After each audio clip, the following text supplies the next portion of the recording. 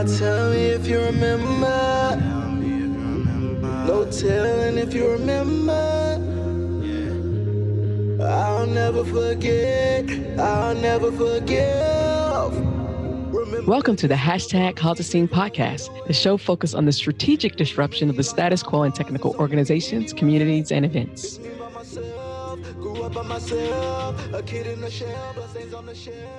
Hello, everyone, and welcome to today's episode of the hashtag Cause a Scene podcast. I have someone on who I have not seen in over a year, but is one of the few people in the hashtag Cause a Scene community who knew me pre-hashtag Cause a Scene. And he liked me, so that says something. I want to welcome an old friend, Troy Connor. Hi, Troy, how are you?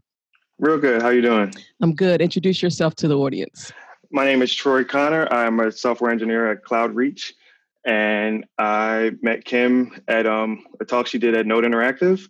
And as soon as she got off stage, I know she had to run, but I ran to her and told her about her talk, and we got connected, and then saw each other at All Things Open the following month, and we've been friends ever since.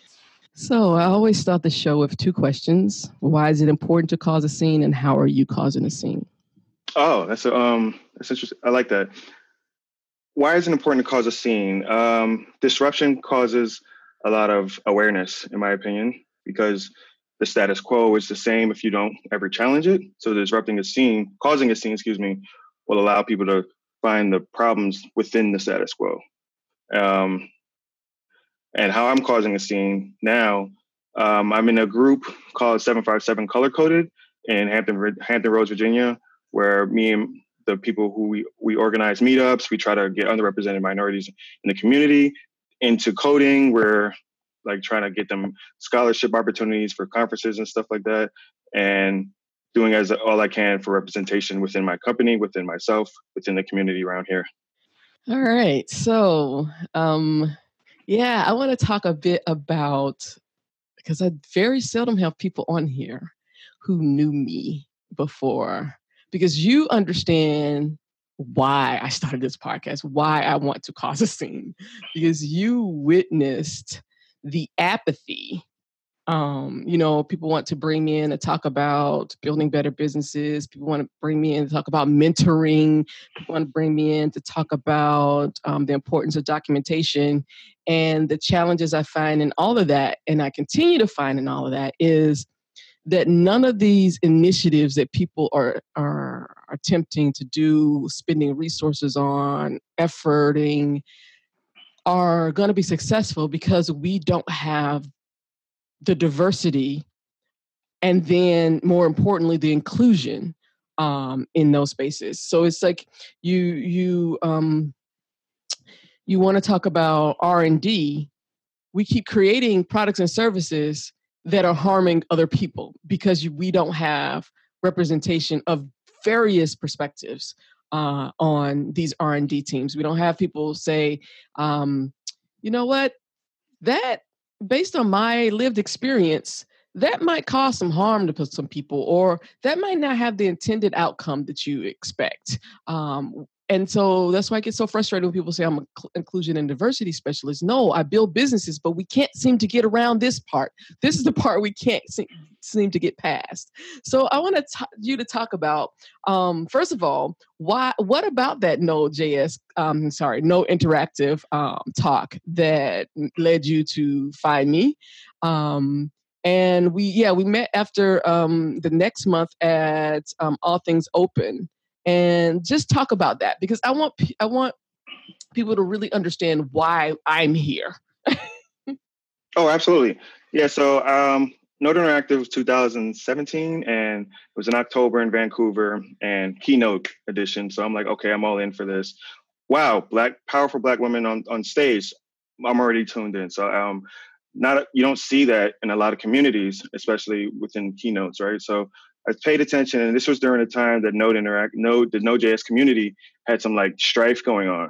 So when you spoke to that and you realized that, it's a risk management issue because you don't have the diversity at the table to discuss these issues like human beings versus just people using their positions to make decisions that aren't effectively better for the community. So when you got off stage, I was like, wow, that was amazing. a lot of people need to hear this. It's unfortunate that just this subset of community people can hear this. And then it's interesting because during that whole time, people were really, you can tell people were uncomfortable, but they weren't uncomfortable to the fact that they weren't receptive to the information because they knew that what you were saying was true. And I think that speaks to a lot of what needs to happen. A lot of people will feel discouraged because they feel like, I don't want to opt into something where it's going to make me feel uncomfortable, but then you don't want change. So I think that's what's interesting about the whole perspective of what you did that day, and then even being at All Things Open. So when we got to All Things Open, and then we started talking about this is like way before the podcast was even coming to fruition. And I said, this is something that a lot of businesses don't even understand that they need this value from you. And I said, I don't know how you can project this to the world, but this is something that's necessary. Yep. And a year later, and I haven't talked to you or seen you. Well, no, we've chatted, but I haven't seen you in a while. And so this is where, and this was before I really started unpacking whiteness too. So when I was, when Troy and I met and talked, I was still trying to figure out what was the linchpin. What is the one thing that's connecting so much of this? And it was privilege and whiteness. And I've only come into that because as a Black woman, we've always examined Blackness. We've always been aware of our Blackness. We've always known that in certain spaces we weren't safe. We've always known in certain spaces we had to code switch. We've always had these lessons to learn, sessions, whatever you want to call them, Black boot camp, particularly when you're talking about going in something professional. But whiteness, we've never examined whiteness. And so as I started examining whiteness, I started realizing, wow, this is the thing. And this is why I can admit last year I was really pissed because I was really digging deep into like the historical perspective of whiteness and all these things and I was triggered so much because it's hard to do this work as a person of color, as a Black person doing this work, because in the United States, because so much of what I'm learning is turning upside down the beliefs and the things, and I'm going to put this in quotes, facts about how we should be operating in the world, that we try. Oh, we have to do 110%. We have to do 110% because that's what the system is set up for us. I mean, when you actually think about it, you and I should still, if particularly with people talking about, they want to go strictly by the Constitution, you and I should still be slaves. So nothing about our experience was designed for us. And seeing that, it triggers so much because I'm trying to be empathetic and be professional as I help build out products and services, because that's what I'm finding. Besides the whiteness and privilege part, the other big thing is most people don't have businesses. What they have is a product or service that they've been able to scale and make some money off of. And the reason I say, and I'm going to define that for you, because most of these companies do not come out the gate. And it's not even just companies, because we just talked about Node Project. And I talked to Dahl when we were in, where were we? JSConf EU. When you don't think about processes, procedures, policies, communities at the beginning, you end up putting things out there, it scales, then you have to go back and do these things, and it's much more challenging. And so these are the things the two things that are hugely a problem in tech and everywhere else, but tech, because we're so hyper, we move so quickly and we're so hyper intense. It's whiteness and privilege and business, and these products and services not being businesses. So, last year I spent a lot of time just trying to process and manage my own triggering in learning these things. And so this year I'm really focused on 4 themes, which are we have to prioritize the most vulnerable. And I really want to talk about your project. I think did you call it 757 color code? Yep. Yeah, Yep. really want to talk about that. That tech is not neutral. That's something I'm really focusing on now, because we continue to act like the machines are perfect, the AI is perfect. We've we've have a larger community of non-technical people. When I mean like the general public, we've bamboozled them into believing that we know everything, and we, that we can solve all their problems. Just hand over your data. We can solve all your problems. And lack of inclusion is a risk management issue, is a huge one. And then intention without strategy is chaos. Those are the four things that I'm focusing on, because I see it coming over and over and over again in these communities, at these events, and these organizations. So as a Black man, so you're the first Black man I've had on here who's in tech. And a professional Black man who's in tech.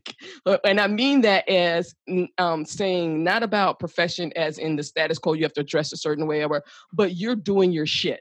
You are, you are working, you are a leader, you are leading, bringing other people into this community. So I want you to spend some time to talk about as safe as you, because I like to create a safe space. And I know you mentioned earlier you're a bit nervous, but I want you to share your story, because this is another thing that's missing.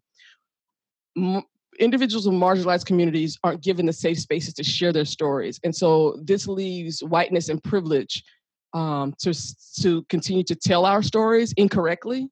And that gives them the false, I don't know what the word, but it's a false something. I'm going to figure out a word to put in there that says that they have the expertise to tell our stories and they know how we live.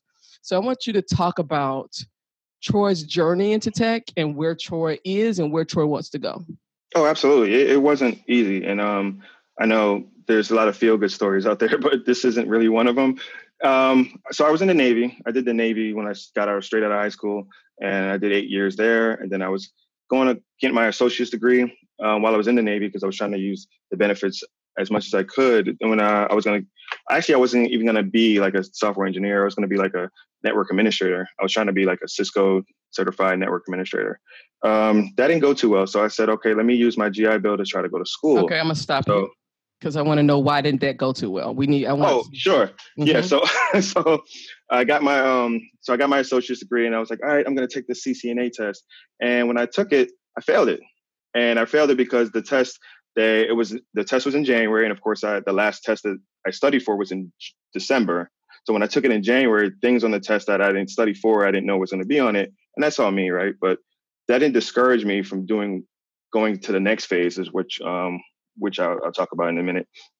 But it was more of a, that was the entry part of, because being from the Navy, that kind of translates into like network administration because of how they have that stuff on the ship, and like there's a career in the Navy for doing that. So that's kind of why I felt that was easy for me. There's no programming in the military. I mean, in the Navy at least. So I didn't think that was accessible. So when I failed that, it made me look around to say, all right, how do I get to the next level, or how do I achieve what it is that I want to accomplish? So I started going to school. I went to Old Dominion University here in Norfolk, Virginia. And I was like, all right, I can go to school part-time because I can't go full-time because I still need to like work. And at the time I was 27 years old. So I'm thinking like, all right, this is going to take me a little longer than usual. And, traditionally schools are not set up for like working people because they assume you're going to be 19 joining college, right? So of course I was taking as many courses as I could. And then I finally graduated and I started working for the government because I was already working for the government when I was in school. And how that started how that took off, it wasn't what I expected it to be.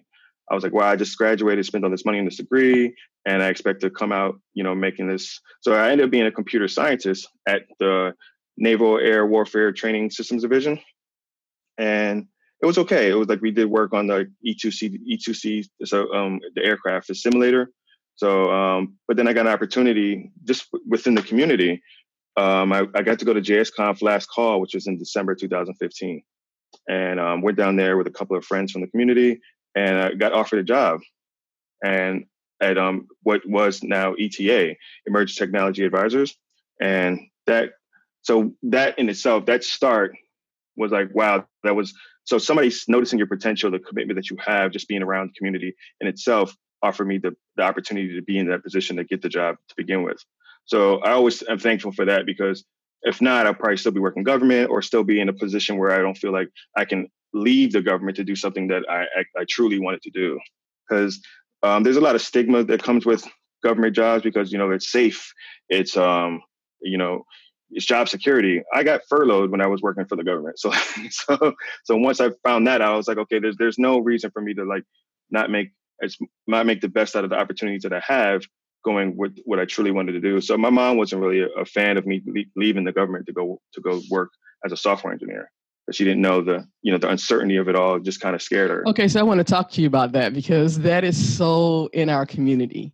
I don't know anything about your mom, but my aunt was she was a senior vice president of a bank.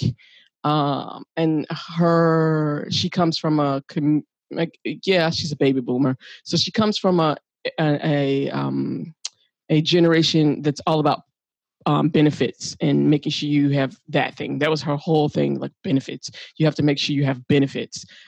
Is that what your mom was scared of? Or just the unknown? Well, that too, because absolutely, she was like, you need the benefits and everything that comes with government job. Because my family, like my grandfather has his PhD from Columbia, so like I'm come from like a family of educators, so they honestly felt, and to a certain degree, I understand why, right? After reading a couple of books, that like that education is going to be what liberates us, right? And then I'm like, to a certain extent, we can talk about uplift suasion later on in this podcast if you want, but it got to a point where it's like I shouldn't have to convince people yes. that I belong to this community yes. without going into great debt. That's why I didn't finish my doctoral program. I was like, you know what? I finished the coursework. I'm already working on this paper. By the time this paper comes out, it'll be 2 years. I'm not going to wait on that. And I'm sick of having to prove myself when I still won't make a bit of difference. Right. So there's a lot of discussion now in the community, like in tech communities, where like, you don't need to go to school to get, you don't need to go to school to like attain like to like have a position in the software. And I don't disagree with that per se, but I know like when people ask me, they say, why did you go to school? Because that was the only way that I was going to be able to show people that I had the knowledge and skill to get to be where I'm at. Because if I didn't go to school, I'd be this kid that just got out the Navy trying to figure out his way into the tech industry. And I'm not saying that it would have never happened, but it would have never happened so like when I apply for a job and they say, okay, does he have a bachelor's of science in computer science? Yes, he does. Okay, cool. That gets my application on the table instead of like pushed to the side, like next to the trash can. And that's so sad because we know that the majority of jobs in tech do not require that. Right. And yet we're still using those antiquated benchmarks where we know that many privileged and white people don't even have college degrees coming in the door. And so and I'm bringing this up specifically because I wanted to, again, I have a Black man on here. Our communities, I just read something about, somebody was saying something about political, and there's a Black mother who says, my parenting is political because of the climate we've always lived in. And so I wanted just to bring that out because what I'm recognizing when I'm talking to my white peers, when I bring up something, they're like, oh my God, I didn't even know that. So that's why I'm bringing these things up, not to shame the audience, but so that you, again, I'm letting you know that we've had a very different experience. We're not having this, there's an assumption that everybody has the same experience and there's been an even platform. We've not had the same experience. Our parents know that education is going to put us in debt. They know that, but they also understand that's the only thing that even gave us, like you said, put our applications, resumes, CVs on the table. Yeah, and to keep going with that, even when I decided to do this, and my mom was saying like, do you feel like this is something that you're gonna do well in? Not to say that she didn't doubt my ability. I think she doubted the fact that she couldn't see that without a structured system of like something like working for the government, where you're getting a cost of living increase, where you always have work available, where she would think that I would maybe not succeed there in that instance. And I don't think it's because she didn't believe in me. I just felt that she believed that how can something so unstructured be something that you can flourish in? Exactly. What you have to deal with. Yeah, and especially when our parenting has been political. It's been about, okay, not, as you said, not a lack of believing in us, but how can we make our child's life less painful? And absolutely. Set them up for success. And that's every parent, but put on that, being Black in the U.S. and always having to having this thought that they have to protect us. I totally get it. Yeah. Oh yeah, absolutely. Because even in this community here, like in Hampton Roads, it's huge military. It's like half the Navy's here. There's NASA's here. There's an Air Force base here. So the industry here isn't really tech. So this isn't Silicon Valley. This isn't like New York or anything like that. So because it's not as prevalent as it is everywhere else, the fact that I'm doing something is like, this can go away any minute now. And that may be true, but not at the expense of what I have to offer for the tech community. Yeah. Yeah. Okay. I just wanted to tease that out. So go ahead. But no, so even after I joined Emerging Technology Advisors, we ended up getting acquired in 2017. So shortly, right before I went to Node Interactive to meet you, we had got acquired by this company that I work for now called CloudReach. And, that was a decision that we were presented for the co-founders and said, hey, do you want to continue doing this? And I was like, yeah, I feel like we can provide enough influence. And we already have a diverse team. Like one of our lead people in our company was a woman. Then we had it was like 10 people in our company. So it wasn't like we had a huge array of different technical abilities. We did, don't get me wrong, but I feel like what we were designed to do was provide people influence with how diversity should be shaped. Because one of the things that they decided to do when they acquired us was come to this conference that's actually happening again in June. It's called Revolution Conf here in Norfolk, Virginia. And they came to the conference. It was like, wow, you're really like in the community. They're like, yeah, we know people from all these different companies. We've been to a lot of these conferences. We speak at conferences where we're like tapped in, like we know how this works. And don't get me wrong, we don't have no one. I don't want to say no one has it figured out yet, but we understand that the value of what diversity can bring, right? So we not only try to use that as a mechanism to help others, and give people an opportunity, but we also know the value it brings for a business, how it can shape your business, how it can give you ideas that you never thought of because you're like not just targeting one demographic. All right. So when they saw that and they were like, wow, they're interested in acquiring us, and when they did, we immediately try to like influence the culture of the company, because they even admitted to themselves that we don't really know what we're doing. Like there's companies from Europe, so of course there's going to be a whole bunch of white men and women there. So they're like, let's try to change the scope of that and like change the direction of what we're doing, so we can not only build a better business, but get to the community that knows and respects us. So I think in all, it's been interesting, because watching the change over time is and learning things throughout that has helped me understand where my place is here and how far I can go, and the limitations that I thought I once had now that I don't.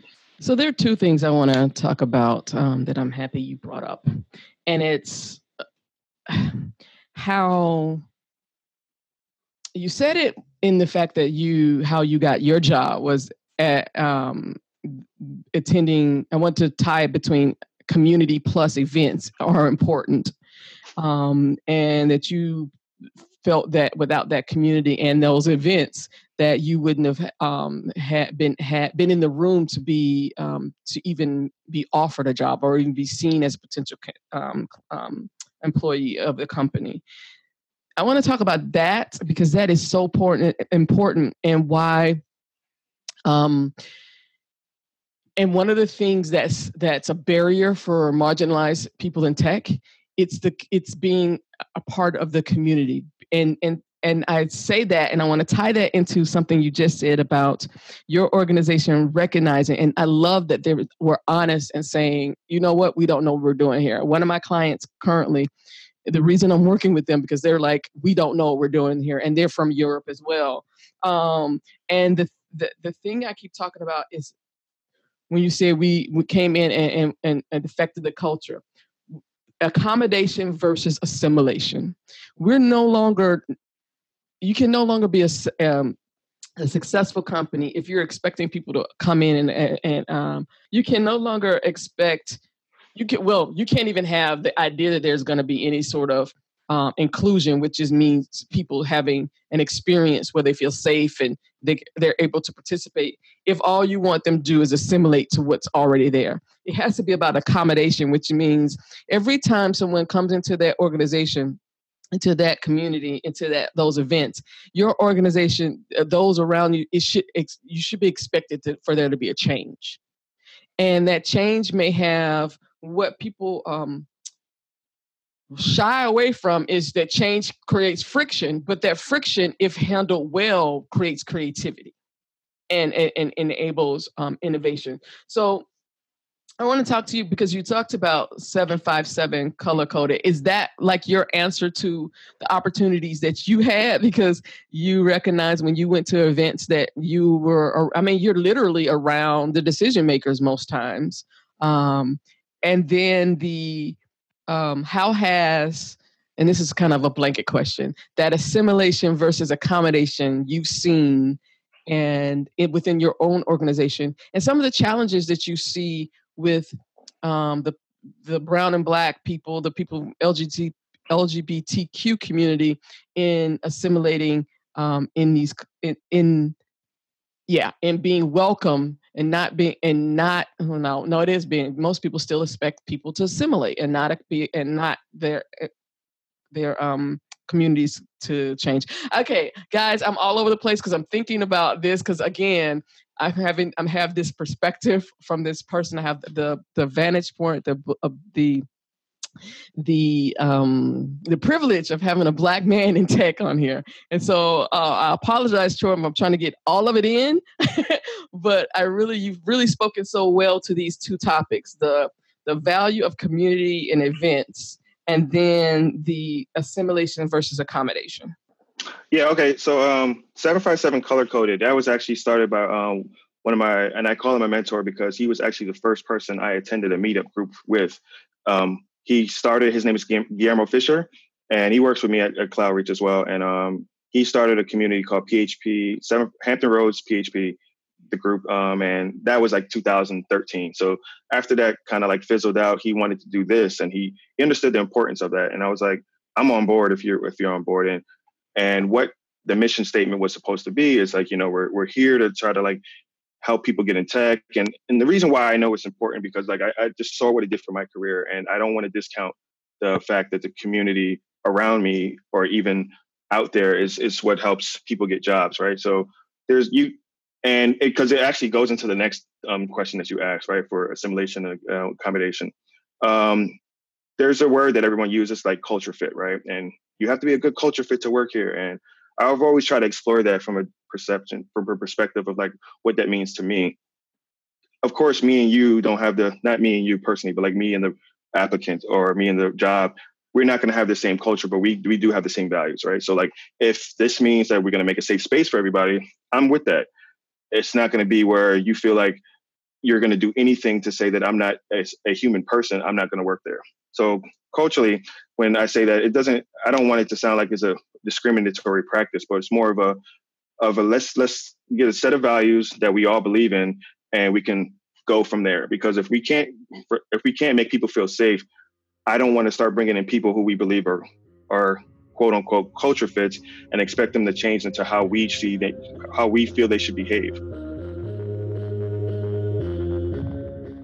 Everyone in the hashtag Call the Scene community shares the same common beliefs based on a set of 4 specific guiding principles. 1, tech is not neutral, nor is it apolitical. 2, intention without strategy is chaos. 3, Lack of inclusion is a risk and increasingly a crisis management issue. And lastly, but most importantly, 4, we must prioritize the most vulnerable.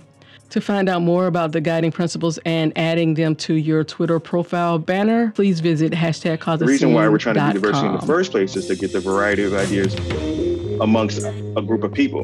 So why are we trying to limit the fact that they have to assimilate to these set of practices or rules or something that you feel is necessary for them to behave at one point? So for instance, if we're trying to say, all right, instead of having accommodating their differences and then changing our lens that we look through to, because we never dealt with that before, and use it as a learning period, we should be doing that versus trying to say, all right, you need to be this way, this way, this way, this way, this way. And I've seen that at a lot of organizations because they feel they don't understand, and it's not because they're not willing to, it's that they haven't faced that barrier of perception yet. Or if they faced it, they shut it down. They shut it down. Let's be I was trying to be as PC as possible. No, right. Baby, this is not a PC show. We are, because being PC has caused harm. We need to just put it out there, say exactly what you mean, so that people. I don't. The one reason I can say people respect me, and they listen to me, even though I talk about whiteness and privilege and all these things, is because I provide clear communication, clear understanding from my perspective, and clear strategies for moving forward, which many people don't do. So no, put it out there, because you're absolutely right. And that's what I'm glad you keep bringing up things. And this is going back to when I say the other issue with products and services, they're really not businesses. And you hit the nail on the head about core values. Many people have not even thought about their core values. They decide on a product, they build the product or service, and then they put it out in the world, and their thing is, okay, let's cross our fingers and see what happens. And then when something happens, they're like, oh, let's move forward. But without those core values guiding decisions, you're all over the place. There is it goes to the one of the themes, intention without strategy is chaos. And so when you say, I liked how you used how you've defined culture fit, because that's the sense it makes. It's not about culture fit. We all have to look alike. We all have to behave alike. We're a monolith. It is about, based on can you communicate to me what your organization's core values are? Now I can make a decision. Do those align with my personal and professional core values? And then once I get in, now I can assess, once I get in, are you living the core values that you communicated with me, so that I can thrive and be safe? And then that's a definitive, measurable metric that I can use to decide, am I staying here or am I getting the hell out? Yeah, and I think a lot of people don't understand, because what tech offers as far as like what it does for families and how it's taking people out of poverty in certain situations, that if you get to a place where then you find out you're not safe, you might not be able to just leave. I see a lot of things going on Twitter now where people have all this FU money where they could just like leave their job and sit on savings for like 8 months. That's not a lot of people's, a lot of people don't have that opportunity to do that. So if they find themselves in a situation where they find that I'm not safe, they literally have to stay there until they find another place to go. And that might be difficult because of how they got there. So I think a lot of community has a lot to do with how you can move places and what you're not willing to accept, and say, you know what, I hear your core values. I'm not really into that because you don't even sound like you're going to protect me. I'm an underrepresented minority. We're marginalized. So like, I don't know if you know what that means and feels like, but it doesn't. So, but because I have to explain this to you, this may not go well for me in my career here. And if you're willing to adopt some values that is going to help me and protect people like me and who look like me and who look like people coming around after me, then by all means, yeah, I'll even help you develop something to where we won't accept any of this stuff. Because there's, even with over the last couple of years since we've met, and things have gone on in communities at certain organizations, a lot of that stuff should have never happened. Exactly. And I keep bringing up girl, develop it. Yes, exactly. It shouldn't have happened. So it shouldn't have happened. And it's so sad because it's like, here we are, and like, just using like that as an example, it's like, this is supposed to be the group that's supposed to be, championing and fighting for the fact that we're supposed to be protecting these people, and we're not. Specifically women. Right. Women. And you first of all have to, you cobble together a mission statement that throws on non-binary. And then you're actively, that's another organization that did not have the structures in place. So people haven't been paid, all kinds of things. And then you're actively discriminating and harming Black women who have to, this specifically were Black women, but other women of color who have actively had to stay in their position while looking for other jobs on the down low so that they can get the hell out of there. And that is a problem, because you essentially, when you're talking about, and that's why I have a problem with the pipeline. It's not the pipeline, it's all the barriers to get to from point A to point B. Girl development was designed to be that bridge from entering the tech space to getting a job. Well, you put so many barriers in the way that now people who, and I want to speak to, people who've already been marginalized aren't going to stay around. Because why put up with this shit? I deal with this every day. Why do this to get into a new community? And that's what I like about what you just said about people staying, because or people sitting on money. That again goes back to you're proving my points, going back to whiteness and privilege, because that's a privilege to be able to say, you know what, I don't like this, I'm going to leave because I have money to sit on. It's the same thing with people like, oh, Twitter is a shit show, everybody should leave Twitter, or everybody should leave Facebook. Yeah, you know what? You're absolutely right. There are huge challenges there. But your average Twitter user, well, I'm going to speak to Twitter specifically, and then another thing about Facebook. I have created a community on Twitter that I don't have anywhere else. I'm not going anywhere else. Where would I find not only privileged individuals who believe in this message and understand that that situations need to change and that they need to learn, but the Black women activists I've connected with, where would I have ever met them if it weren't on Twitter? I can connect with these women every single day. When I'm having a shitty day, this is where I go to. So I found, because again, Black people are resilient, I found a way to stay safe, to stay safe on Twitter. The only time that I really got trolled was when I put out that Katy Perry, when she had the shoes that looked like blackface, and two news agencies, Yahoo News and USA Today News, used my tweet on their newspaper and didn't tell me, and I was wondering why the hell I was getting all these racist ass comments. And then someone was like, Kim, did you not see this? I'm like, nope, but this explains everything. So it wasn't even something I did. It was these news agencies not even considering that they could be putting people in harm's way. And then on the Facebook side, you can't, yes, Facebook is a straight shit show, but you cannot tell people that's how I connect with my family. That's how grandparents get to see pictures and experience their grandkids. You can't say that. You can't, that's your privilege to say, oh, I can come off this thing. And it's also not about money. It's about, I recognize a lot of people who say this can actually have the skills to go build their own shit. Right. But usually the people who are eligible enough to say, or who are privileged enough to say the same things that you were mentioned, are also the same people who don't have to deal with the the problems. Right? So yeah, right, so like oh, I'm tired of dealing with this, so I don't have to deal with this today, yes. And I'm sorry, like.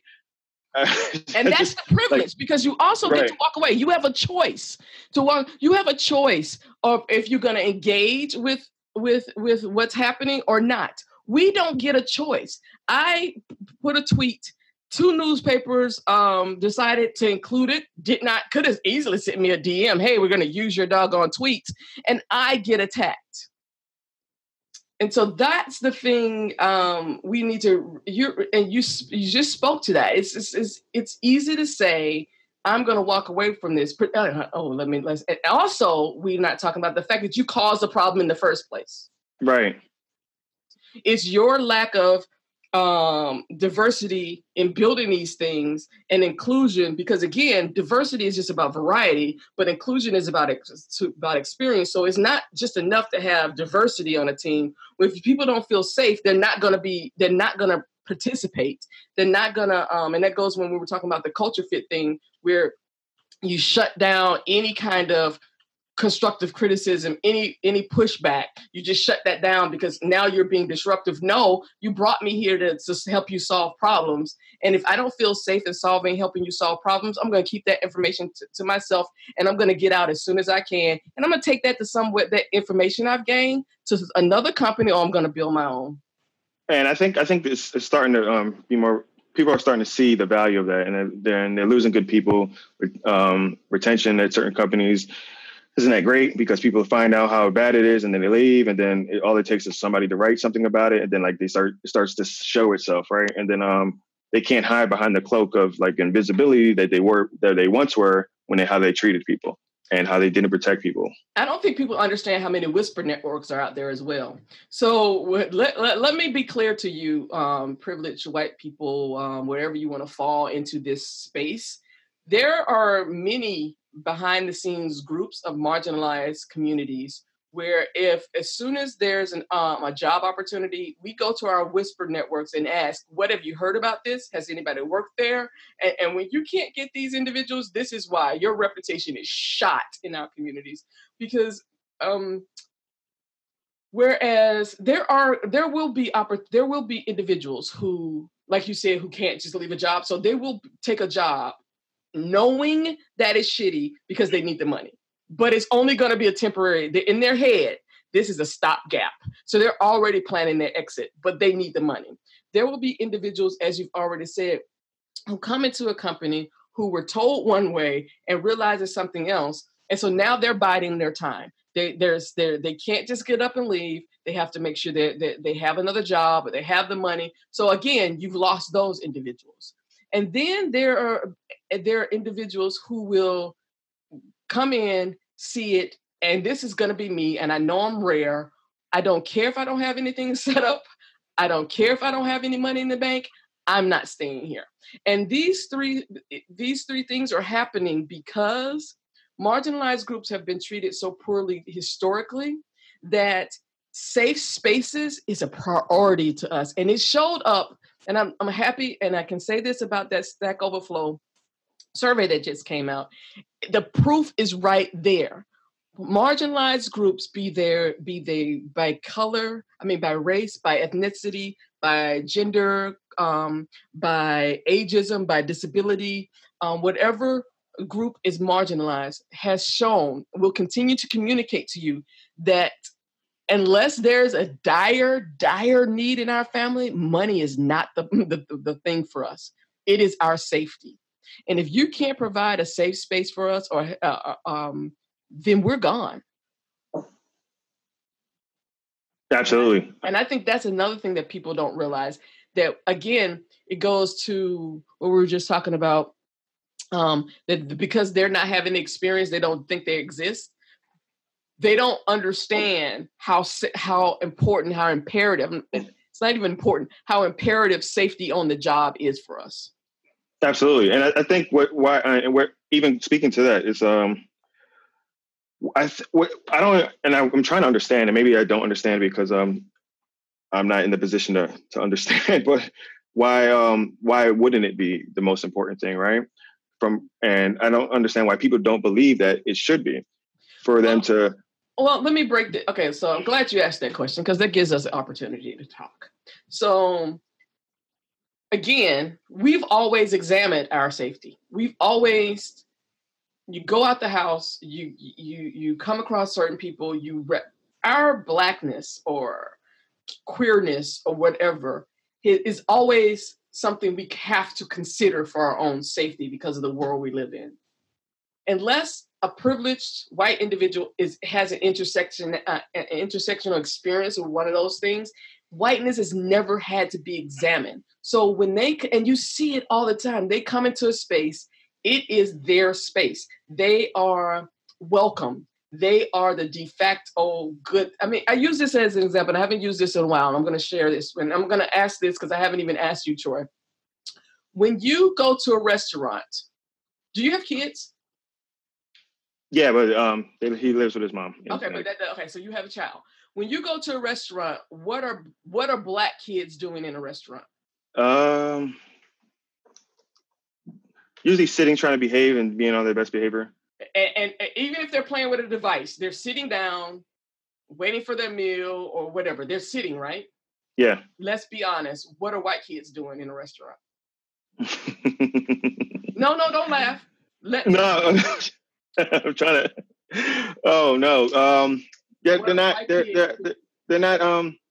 Actually, no, because I'm thinking about, we just went out to eat recently. So exactly. That's why I know that's why you laugh, because you recently had this experience. So tell what the white kids were doing at the restaurant. Oh, they were acting up, and they were just, they could just be kids. They could just be kids. They could just be kids, and I understand, like, they're children, right? So it's not like I'm not going to get mad at kids, right? But I can be like, but we do have to, like, watching young Black kids have to, like, behave and have a sense of decorum because it's going to be looked at differently. It's shameful, in my opinion.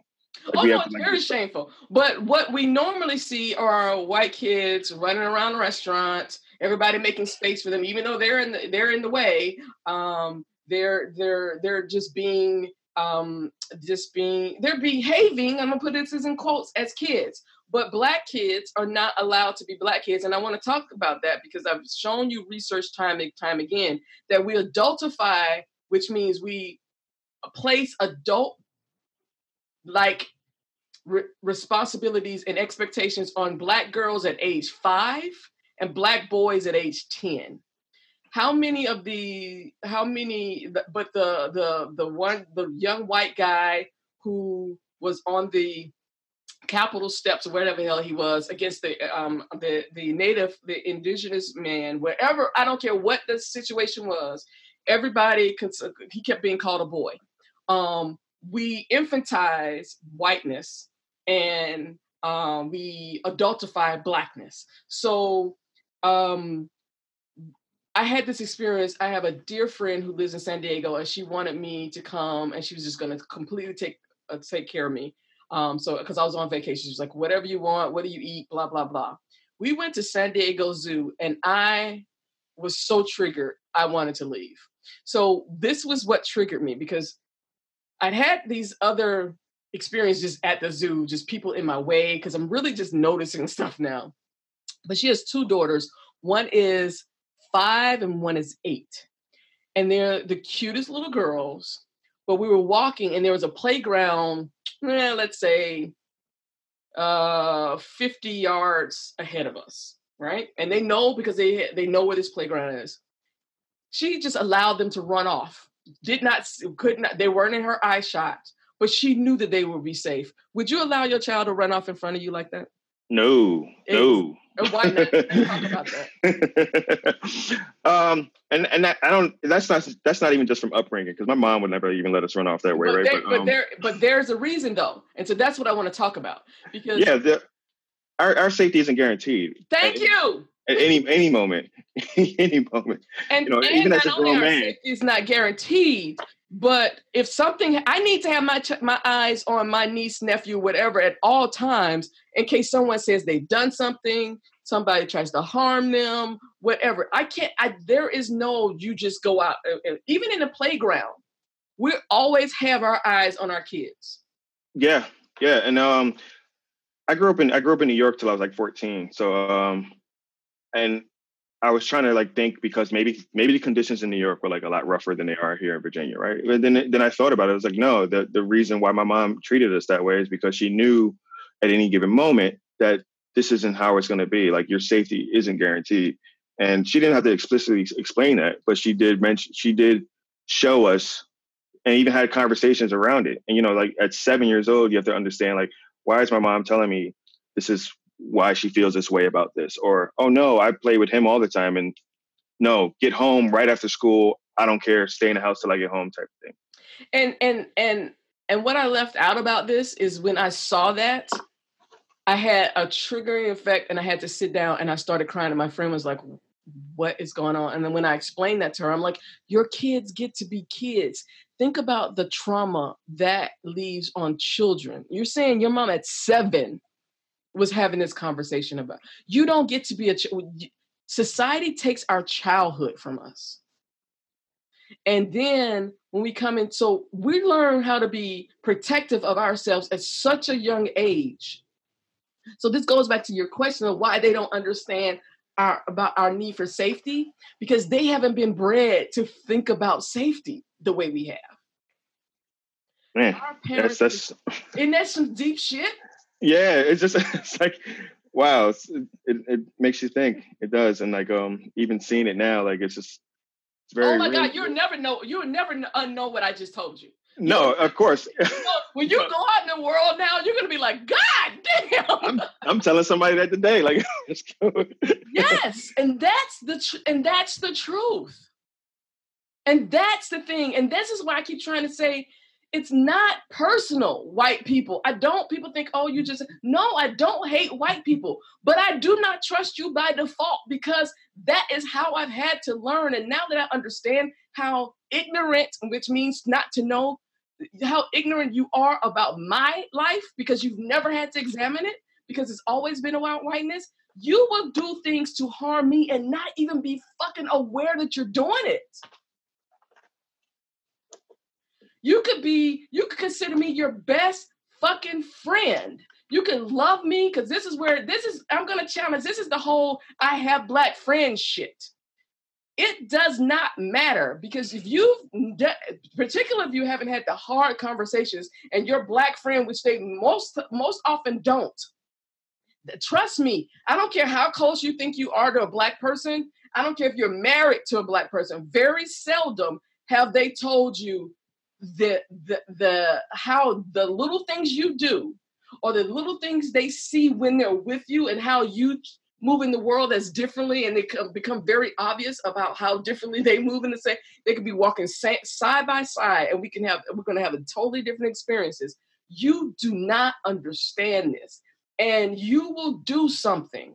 You will do something that harms us, unintentionally or not. But it does not matter about intention; it's about impact. So when someone tells you that you've done something, own it. You may not. 9 times out of 10, you will not understand it, because no one has ever challenged your perspective. But no one, very few, okay, I'm good, because I don't use absolutes.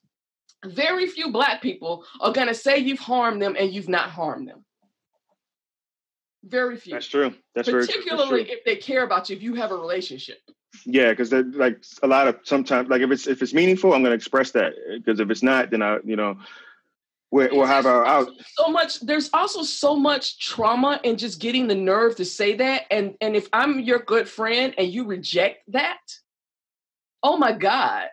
Yeah, that's what I mean. Because like if I'm coming to you to explain that to you, I really value this relationship. I really do. Yeah. I have to, because I there's so many other ways I can deal with that. But I'm telling you, not only for my sake, but because you don't want to get into you ever had to explain something to someone and say, look, this wouldn't have happened if this wasn't me. Like if you said that to someone else, yes. this would be a whole totally different story. I've had those conversations, and not because I'm trying to like school them, but like to help them understand, like this is the experience that you don't have. I was just at Google Community Summit, and we just watched a panel on diversity and community in open source. And one of the panelists and I were sitting down talking, and a white guy came over and he just interrupted, and she was speaking. He interrupted her. And I had to say, excuse me, you just interrupted our damn conversation. And he was like, oh, it was like, did you, what? It's those little bitty things that if not checked, you don't recognize that you're doing something. And she wasn't going to say anything, but hell, people know me. People expect me to come into a space and fuck it up. So, oh yeah, I'm going to say, you just interrupted her. And that's so unfortunate, because I don't want to speak for her, but it's like, maybe she believed that behavior so happens so many times that she's just not willing to express it or anything. No, you're not. That's exactly what happened. So when I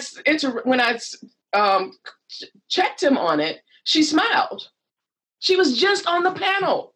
Mm. So that takes a lot for us. As you said, I value the relationship. I feel fairly safe that me telling you this is not going to harm me. And when you reject it, when a person of color, black person comes to you and says that, and you reject it offhand without thought, that just destroys a relationship. That is just gone. You've now caused a wound to them that the chances are of you healing that or repairing that, there's no amount of apology that I will.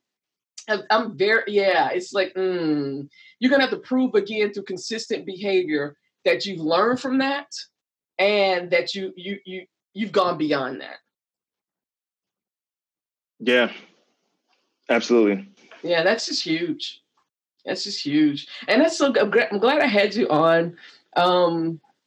Because I see what you're doing out there. And again, you and I are friends, and you're, like I said, you're the first Black man that I've had to come on here. And I'm always able to unpack a lot of this oppression and marginalization in ways that I can't when I have, white people on here who are still learning, because and so I like to have these conversations. They're uncomfortable. There are going to be some people who've already turned this off because they didn't want to hear it. But you know what? That tells me right there, you've proven to yourself that you're not serious about doing this work and to keep me safe. So I am in every right to not trust you. It's the ones who sit in their discomfort. And I'm going to stop here and say that. It's the white people in my community and beyond who sit with their discomfort, or I'm going to also add privilege, but particularly white people who sit with their discomfort and not lash out to harm, but start questioning their own perspectives and how they are complicit in harming people that they say they care about. Those are the ones I want to commend. Those are the ones that are going to change going to help us change tech. And and people are like, why are you so optimistic? Because there's so many more of them than there are the others. Absolutely. I definitely agree with that.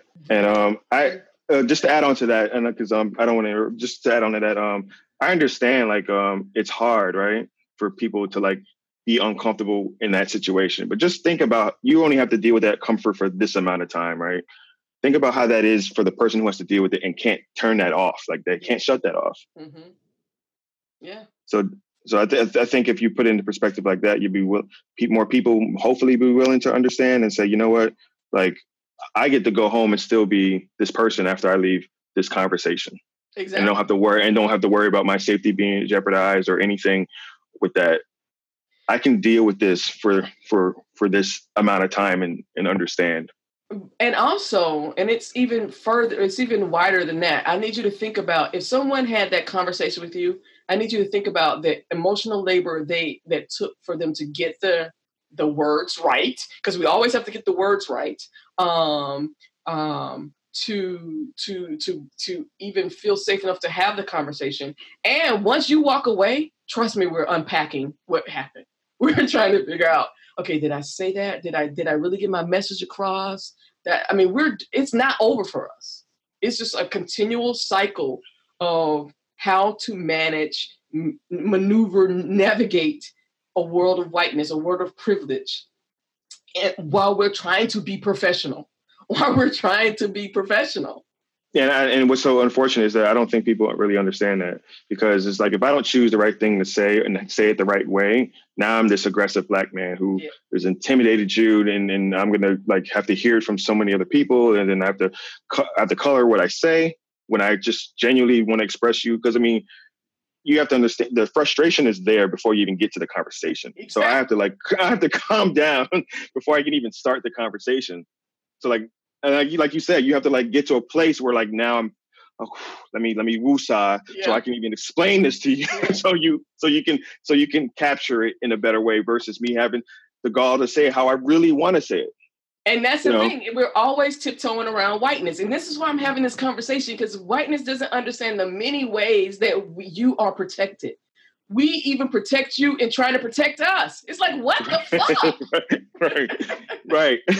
Because we know, and particularly, and it goes back to that infantile stuff, particularly, let me be a supervisor or even a peer of a white woman, and we're having a conversation, and something I'm their supervisor, and I have to correct their behavior. The minute they start crying, nothing is about business anymore. It's now I'm intimidating. I've done these things, and everybody now comes to protect, to save the white person because it's been infantile. It's seen as something that needs protecting, but yet as a Black woman, I'm now the aggressor because I'm the adult in the relationship. We could be the same age, we could be anything, but now this person is a child and I'm the adult and I'm attacking this child. What once was the perpetrator is now the victim, and it just flips it on its head, and like, oh my, and then the business problem is still not solved. Right. But I'm not going to say anything else. So now I'm like, fuck it. I don't give a damn. Let her blow this shit up. I don't care. Because I had a conversation recently with a woman, who I addressed on Twitter, and we met in person, and she brought it up, and she said, I was intimidated by you, and I was like, be careful of that word. She was like, no, literally, we had an exchange on Twitter, and I was afraid that I was like, baby, I don't even remember that because that stuff's not even personal to me. And I said, but had you brought out the white women's tears, it would have been worse. And I had to explain that to her. I said, we were sitting across from a table. I said, if you started crying right now, these people around us will come and want to find out what I've done to you. If I started crying right now, no one would give a damn. And that was the only way she could say, damn, you're absolutely right. I know there's a lot of work to be done, but I'm happy you're leading the charge with not only the work you're doing with this podcast, but the work that you're doing out there. Because it's like I told you when we met 2 years ago, it's definitely a pleasure, and I definitely appreciate what you're doing. Well, are there any final words that you would like to leave us with, Troy? Yeah. If you're in this 757 community, if you're a person of color, you should check out 757 Color Coded. I do want to give a shout out to the people that are on the leadership team. That's Guillermo Fisher, Omar Jackman, Tanya Seenoth, Lisa Fisher, and Hazona Baum. So we meet once a month, first Monday of the month, and we try to get people into tech and trying to do the good work out there, helping marginalized people know that they have potential to not just do this, but succeed in this. And I do. Oh, that's a point. I want to stop you because that's the point. It's not just getting us in there. We need to thrive. It's not enough to just get us in the door. We need to be thriving. Absolutely. And I do want to thank you for allowing me to be on your show. And hope we can talk again soon. And appreciate all the good work you're doing out there again. You too. I'm happy that we got to connect again because we met on the talk and speaking circuit, and I haven't seen you for a while, so that's been great. Yeah, I'm trying to get back out there. Hopefully see you again at another conference. So hopefully I can figure out how the stars align. We could link up again or something. Definitely. Thank you so much, Troy, for coming on the show. Thank you.